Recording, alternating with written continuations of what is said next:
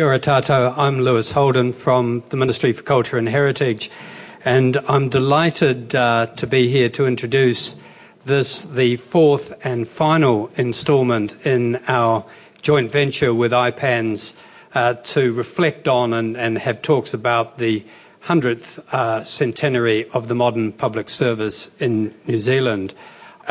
Our speaker today is Peter Hughes. Many of you, I think, know Professor Hughes. He's had a 30-year career in the New Zealand state sector, a career that's encompassed policy, operations and organisational development across a range of senior executive roles.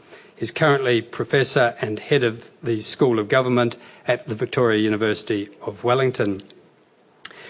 Peter began his career with the Department of Social Welfare and later served as Deputy Director General of Health, Chief Executive of the Health Funding Authority, Secretary for Internal Affairs, before becoming Chief Executive of the Ministry of Social Development in 2001.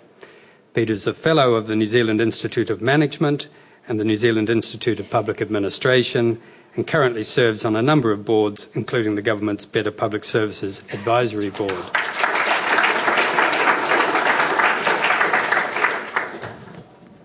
Given that I'm the last speaker in this series, what I thought I might do is a bit of a walkthrough of the last 30 years of public service in New Zealand, but using my own career as a bit of a reference point.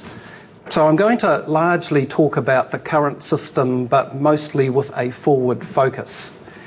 We will need to talk a little bit about the public management system itself and its architecture, but this is something that I'm personally passionate about, and I'm particularly passionate about further reform of our system in New Zealand. We led the world in the late 80s with our reform of public management system in New Zealand. And my own view is that we're on the cusp of further reform, and we have an opportunity to move forward as strongly as we did then. But this time we have the opportunity to really free up human creativity and innovation in the public services, but more importantly to deliver much better outcomes for New Zealanders. So, a brief history. We go back to the system that we left with new public management, created by the Public Service Act in 1912 and largely unchanged up until the reforms of the late 80s, with a focus on inputs and process, equity and integrity across the system, but largely an administrative paradigm.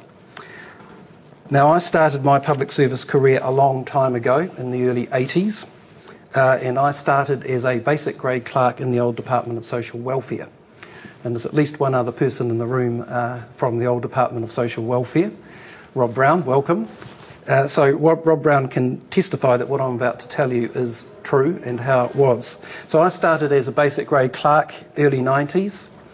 We were called basics for short, just so we knew our place in the food chain in what was a very, very hierarchical system.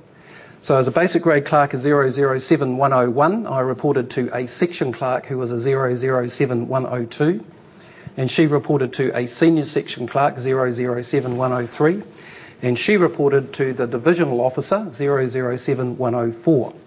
Now we're into he territory now.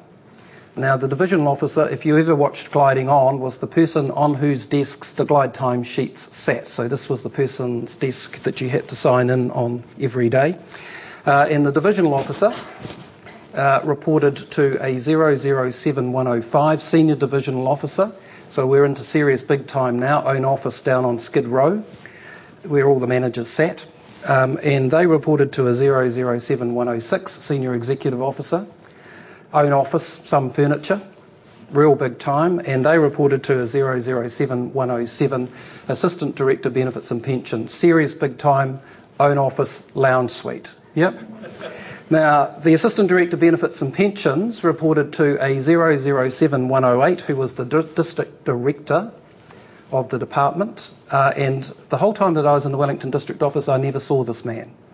He was just far too important for somebody like... He must have been in the lift at some stage with me, but I didn't know that. So in that system, which was intensely hierarchical, the key point is most of the productive effort, apart from decision making, most of the productive effort was undertaken by the basic grade clerk group. And the purpose of all those other levels was to check or authenticate or quality control. And work would literally go through each of those levels until it reached a level at which a person could make a decision. And sometimes that was very, very high up in the system. So a lot of things, and I'm talking individual benefit cases, decision making, a lot of things would go to head office. So they would be formally submitted to head office, and in head office there'd be a similar hierarchical structure, and they would go up through the levels until somebody would make a decision on the matter. I can remember quite well doing head office submissions. There were two horrible tasks in the office for basic grade clerks, things called due and paid assessments, which had a lot of maths, and head office submissions. I used to trade my due and paid assessments for head office submissions, and look where it got me. What would happen is you'd do this huge big written submission, it would go off to head office, it would be there for an age, could be there for 12 months, 18 months, and then it would come back and there'd be one page on the top of the file, and in red type it would say the decision is : it would tell you what the decision was. There'd be no justification or rationale, and you just get on and do it. Anyway, a system of manuals and internal policy resources in every department, and a system of service-wide manuals as well. Now, I've not been able to find a copy of the public service manual, but I have got some material from the old Department of Social Welfare manuals. At one stage, I had a job on war pensions division, which was a good thing because war pensions were complex. So this was regarded as a good move. And one of the things I had to do was deal with the boots that the war pensioners bought in, the orthotic boots that they no longer needed. And what we had to do was to mark the boots so they couldn't be reused. Now, there was a whole section in the manual about how to do this. And I'll just read briefly from this so you can get a sense of how uniform the system was. So, 3 pairs of surgical boots may be on issue at any one time and kept in good repair at departmental expenses. Before authorising the issue of any replacements, a director must satisfy himself by inspection that the pair for which replacement is actually asked is no longer serviceable or capable of repair. So, God forbid somebody would get something to which they were not entitled. The boots to be replaced are to be branded by punching a hole in the tongue or the upper guard against the same boots being submitted a second time for replacement. Now, there was a special machine for this, and there was a diagram in the manual as to how you should do it. It had to be, X inches from the top and Y inches from the bottom. There was also a part in the manual on giving dictation. So you may remember, some of you, the days of typing pools, and there was a bit in the manual that told us how to give dictation to typists. Just quote some bits from that. Good dictation saves time, effort and materials. Prepare your work. During dictation, be friendly and considerate. Typists are human beings, not machines. Use your notes and concentrate. Lack of notes and concentration produces officialese and padding. Don't smoke, chew or put your hand over your mouth. It clutters up your speech and makes it difficult for you to be understood. Don't fidget, it distracts the typist, and certainly don't walk about. So even a section in the manual on how to give dictation. I'm not sure that any of us read it, but it was there. And of course, there was a whole manual on supervision. So if you managed to get to 102 or above, there was a whole manual on how you carried out your role as a supervisor, frontline supervisor or a manager. And this is from that manual. Common faults requiring disciplinary action. Irregular attendance, overlong absences at tea breaks, absent from the office during working hours, leaving the desk for long periods. Well, that's all pretty reasonable. Conversations with visitors to the section. Tardiness in starting work. The staff is expected to actually start at the correct time, and such practices as reading the newspaper, discussing racing or sporting results should not be permitted. Repetition of errors previously explained. Inaccuracies due to carelessness, careless writing and untidiness in forms. This is a good one. Direct approach to a more senior officer for advice on work. This most annoying practice often arises when individuals on the staff, rightly or wrongly, consider that the section clerk does not know his job. It must be stopped. So this is what we would, well, you're subverting the hierarchy. So this is what we would call looping. in today's language. Too much use of the telephone for private conversations, fair enough. This one's my favourite, loafing on the job. Yep. And lack of interest. So there were these system-wide manuals, and things were spelt out in a great amount of detail. And as situations arose that weren't covered in the manuals, they were put in the manuals. And so every week just about there would be circular memoranda that would come and tell you about the latest amendment to the manuals. And I remember updating and keeping up to date these manuals was pretty much a full-time job in its own right. Decision making was held very high up in the system. Of course, we had in those days the State Services Commission, and at one stage I managed to get myself promotion to 007102. I became an assistant staff training officer in the head office, and after a while there they wanted to promote me over 2 grades to 007104 staff training officer. Now there wasn't a hell of a lot of money in it, but it was a big deal getting promoted over 2 grades, almost unheard of. And so, of course, at that time, the permanent head of the department, the Director General of Social Welfare, could not make that decision. He did not have delegation to make that decision. So it went off to the State Services Commission, where it languished for, I think, about 18 months. And so I'm, wringing my hands for 18 months, walking up and down Molesworth Street, praying, sending good vibes into the State Services Commission. And after 18 months, it came back, and the answer was no. That was it. This was a system with a lot of clutter and a lot of bureaucracy in it. And I've made light of some of that. But the really important thing to understand about that system, which served us very, very well for a long time in New Zealand, is it was a hell of a lot better than what we had in this country prior to the 1912 Act. And I'm sure John Martin pointed that out in his talk. So prior to the 1912 Act in New Zealand, like a lot of countries around the world and like a lot of developing countries in the world today, we did have elements of patronage and corruption. We did have ministers involved in the appointment of civil servants. We did have ministers involved in the setting of remuneration of civil servants. We had individual civil servants' performance debated in the Parliament of New Zealand.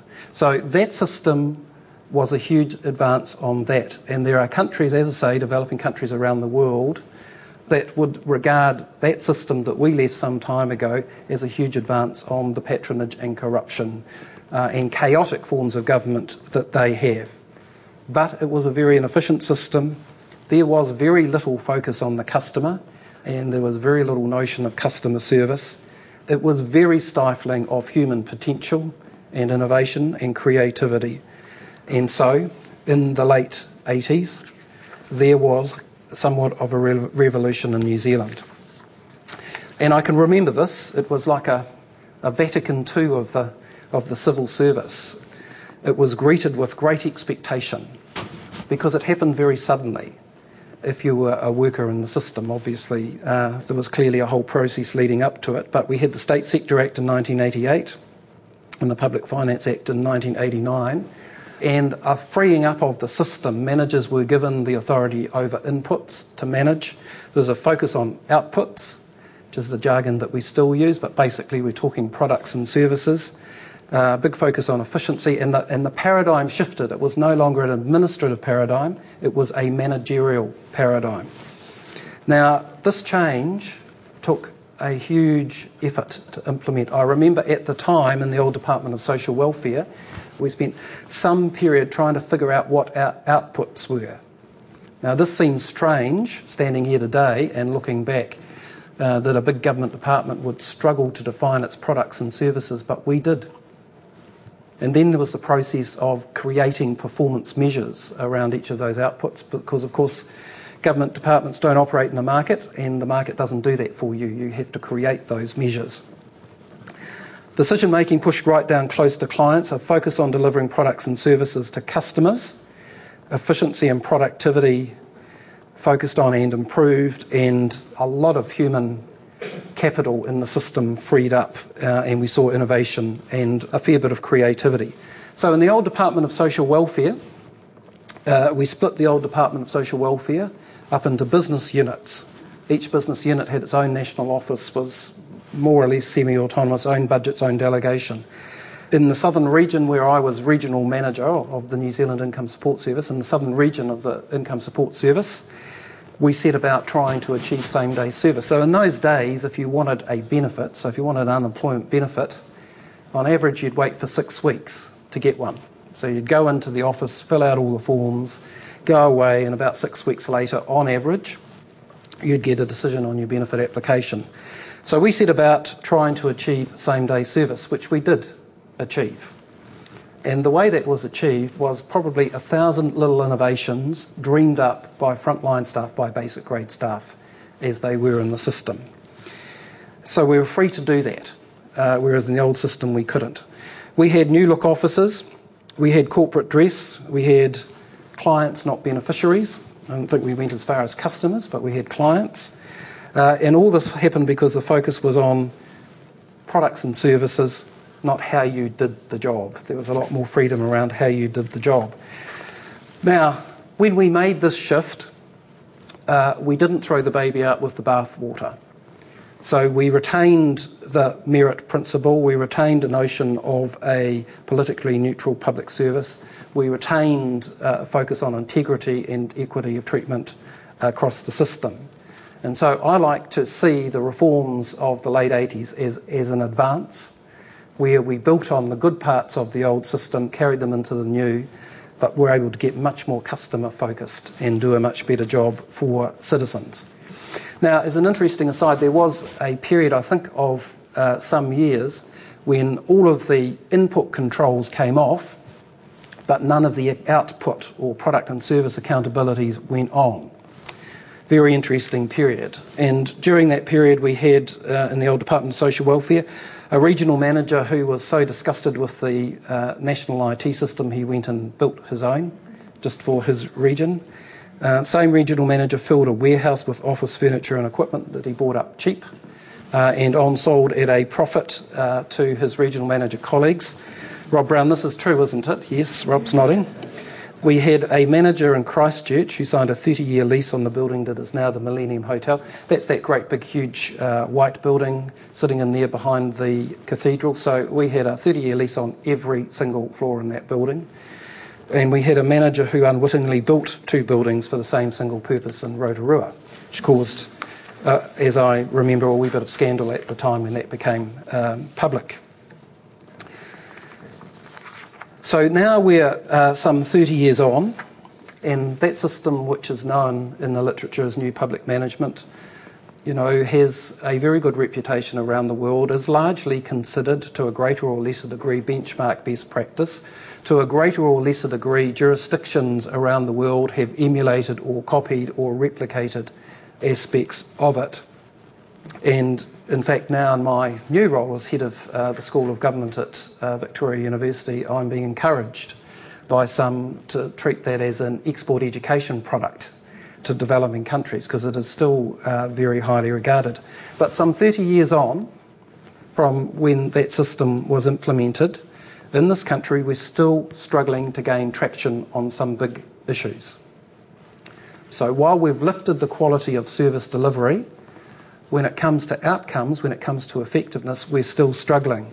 And so 30 years on, we're still struggling with issues of child poverty and disparity, family violence, child abuse and neglect, intergenerational welfare dependency, educational underachievement, a long tail of low-paid jobs in the New Zealand labour market, and the perennial issue of productivity and economic competitiveness and growth.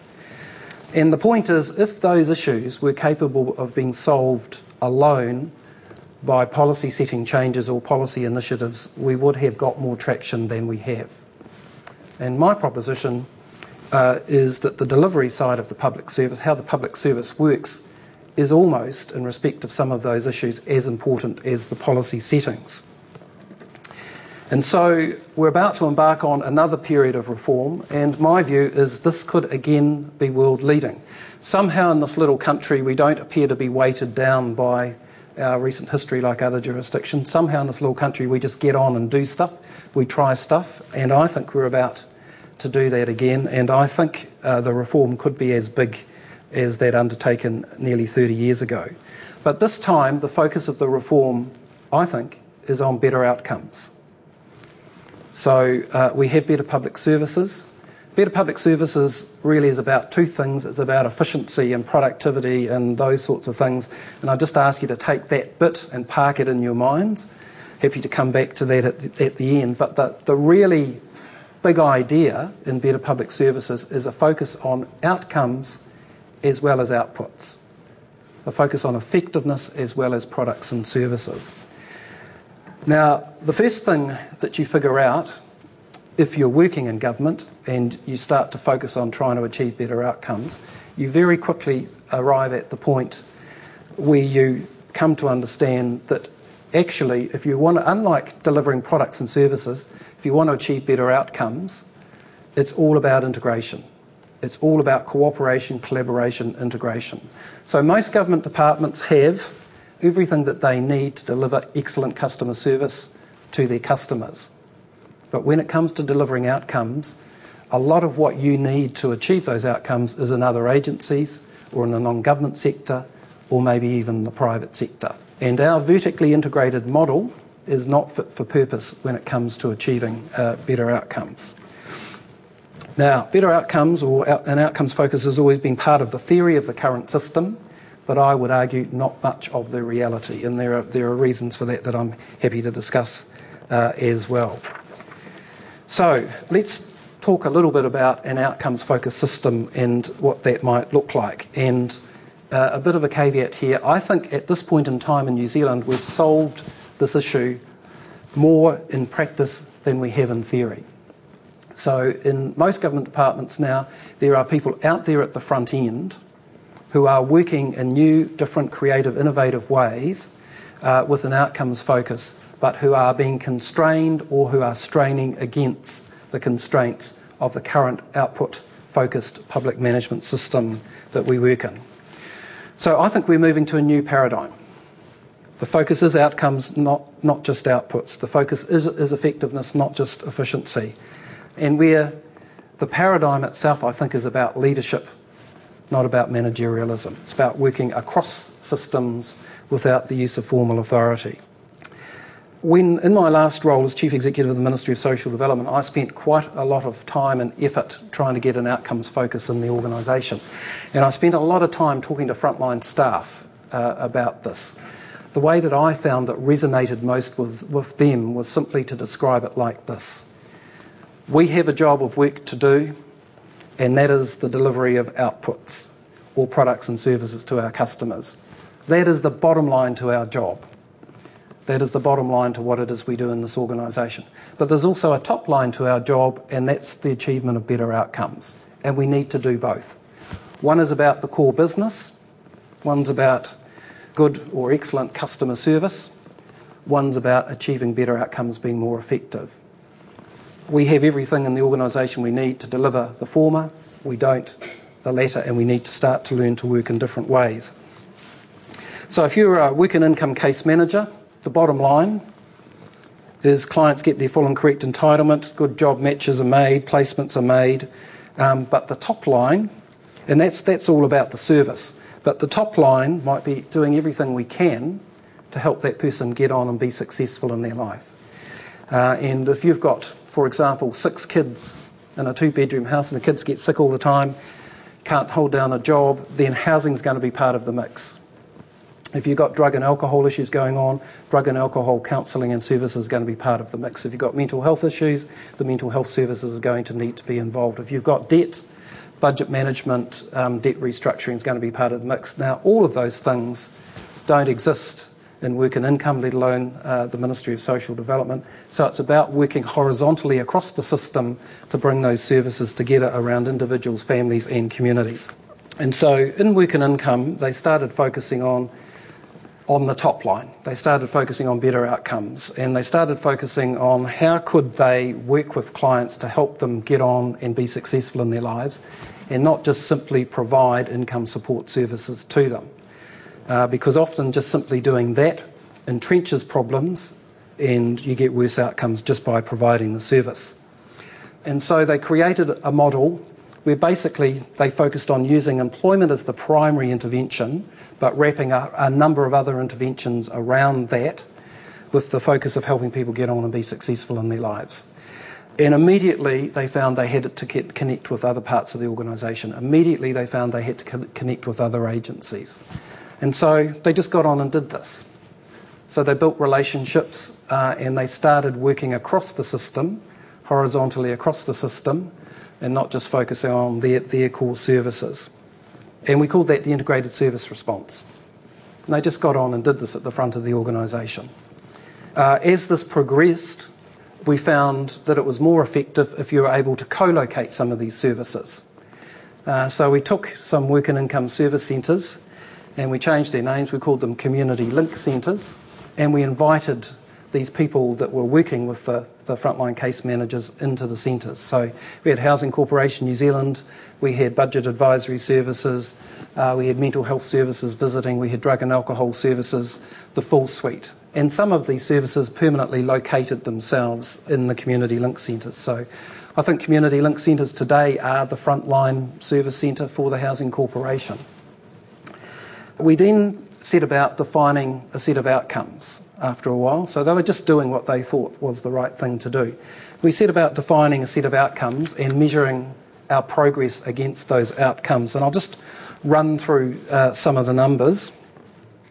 We found that just with employment, with the notion of sustainable employment, that's getting somebody into a job, a better job, a career, somebody that attaches to the labour market permanently, 41% better outcomes for people on domestic purposes benefit than people that weren't being worked in this way.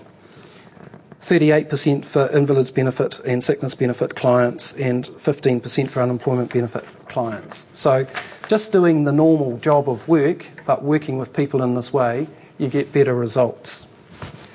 Broader social outcomes. These numbers are a bit out of date, but they'll be indicative. 83% of children not fully immunised, now immunised. Almost 100% improvement in school attendance and lack of truancy.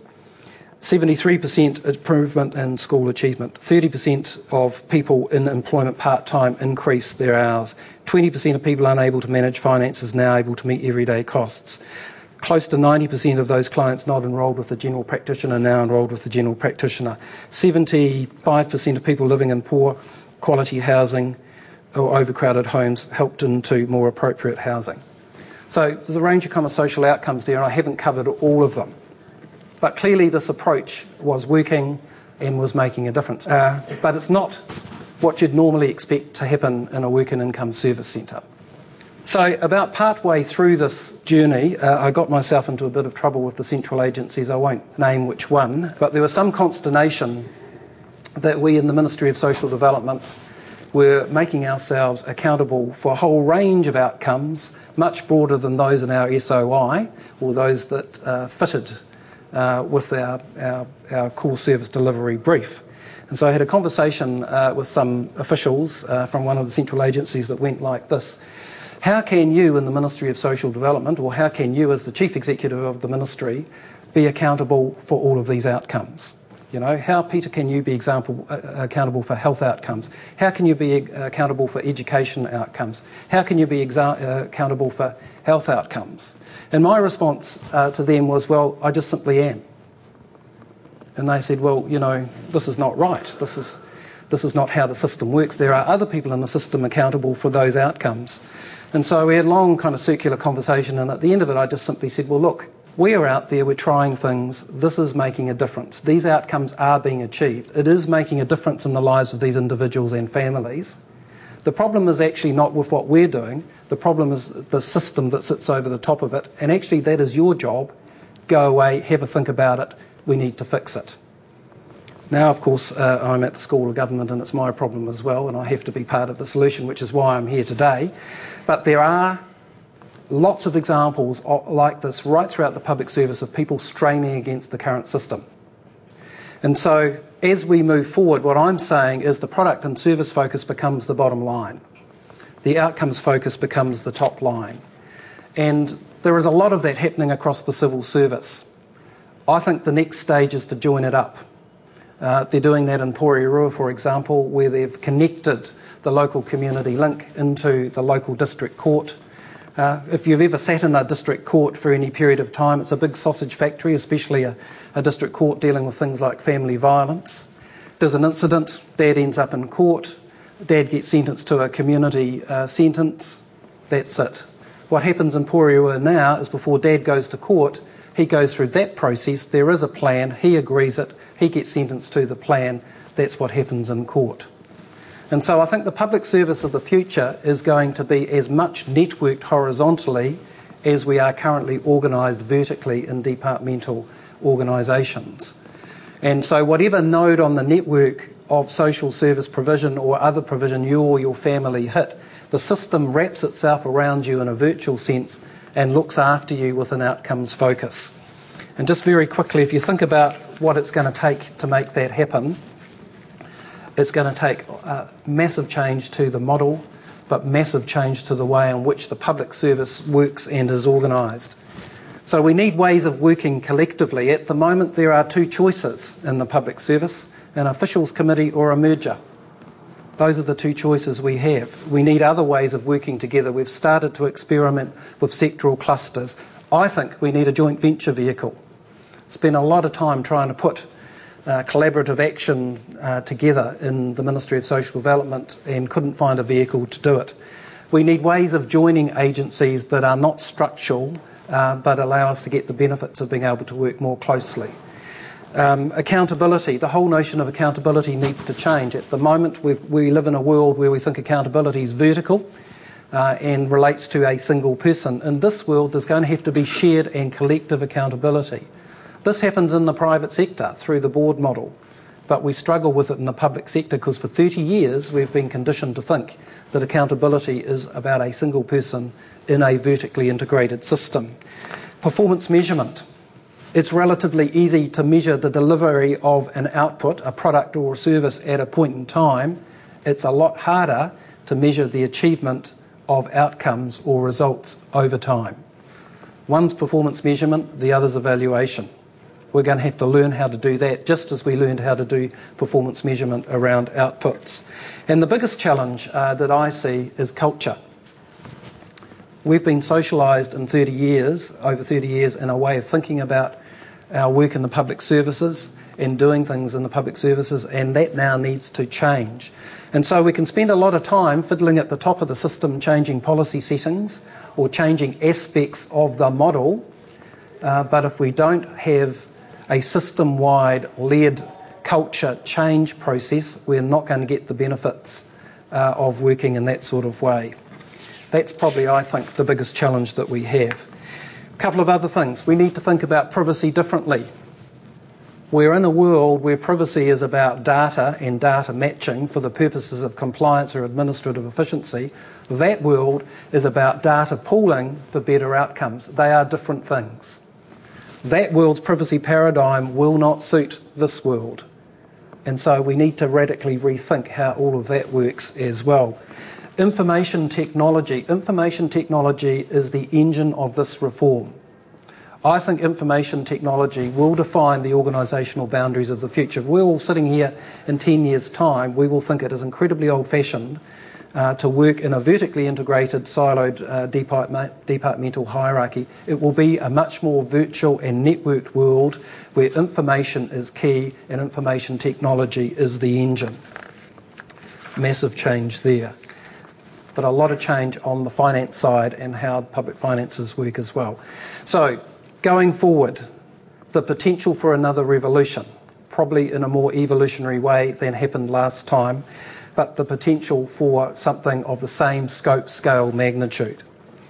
And the sort of stuff that I'm talking about in terms of that is really hard. It is really hard stuff. It's hard technically, it's hard managerially, and it's very challenging personally for those of us that have spent 30 years in the current system. But I think we've got the opportunity to again lead the world in public management system reform. And as I said before, I think we're small enough, agile enough, and innovative enough to do that. And if we succeed, this time we will unlock a huge amount of human potential and creativity and be able to apply this to some real enduring issues in our country, and we might just be able to make some further progress on those issues. And all of this, I think, has the promise of making a real difference in the lives of thousands and thousands of individual New Zealanders, their families and our communities. So I think it's worth struggling with, and I commend it to you. Thank you very much.